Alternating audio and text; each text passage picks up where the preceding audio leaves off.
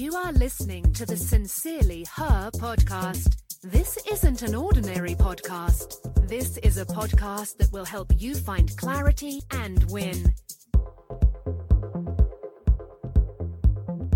Welcome back to another episode of the Sincerely Her podcast. I am Tam, and here's a Thursday thought. Do your daily choices align with your short and long-term goals? Better yet, have you set any goals? Today's note, goals determine your direction.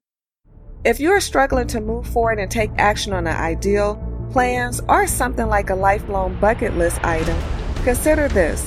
A lack of direction and a clear, concise goal could likely be the problem. Feeling lost is common, especially when you haven't identified your purpose. Instead of going another day wasting time not knowing exactly where you're headed, commit to getting your together right now.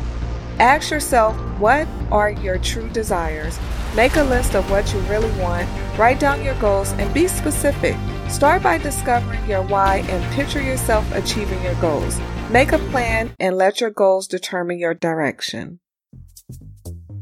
Thanks so much for listening to the Sincerely Her podcast. Remember, be you, trust yourself, be happy, travel, be authentic, have confidence, and never give up.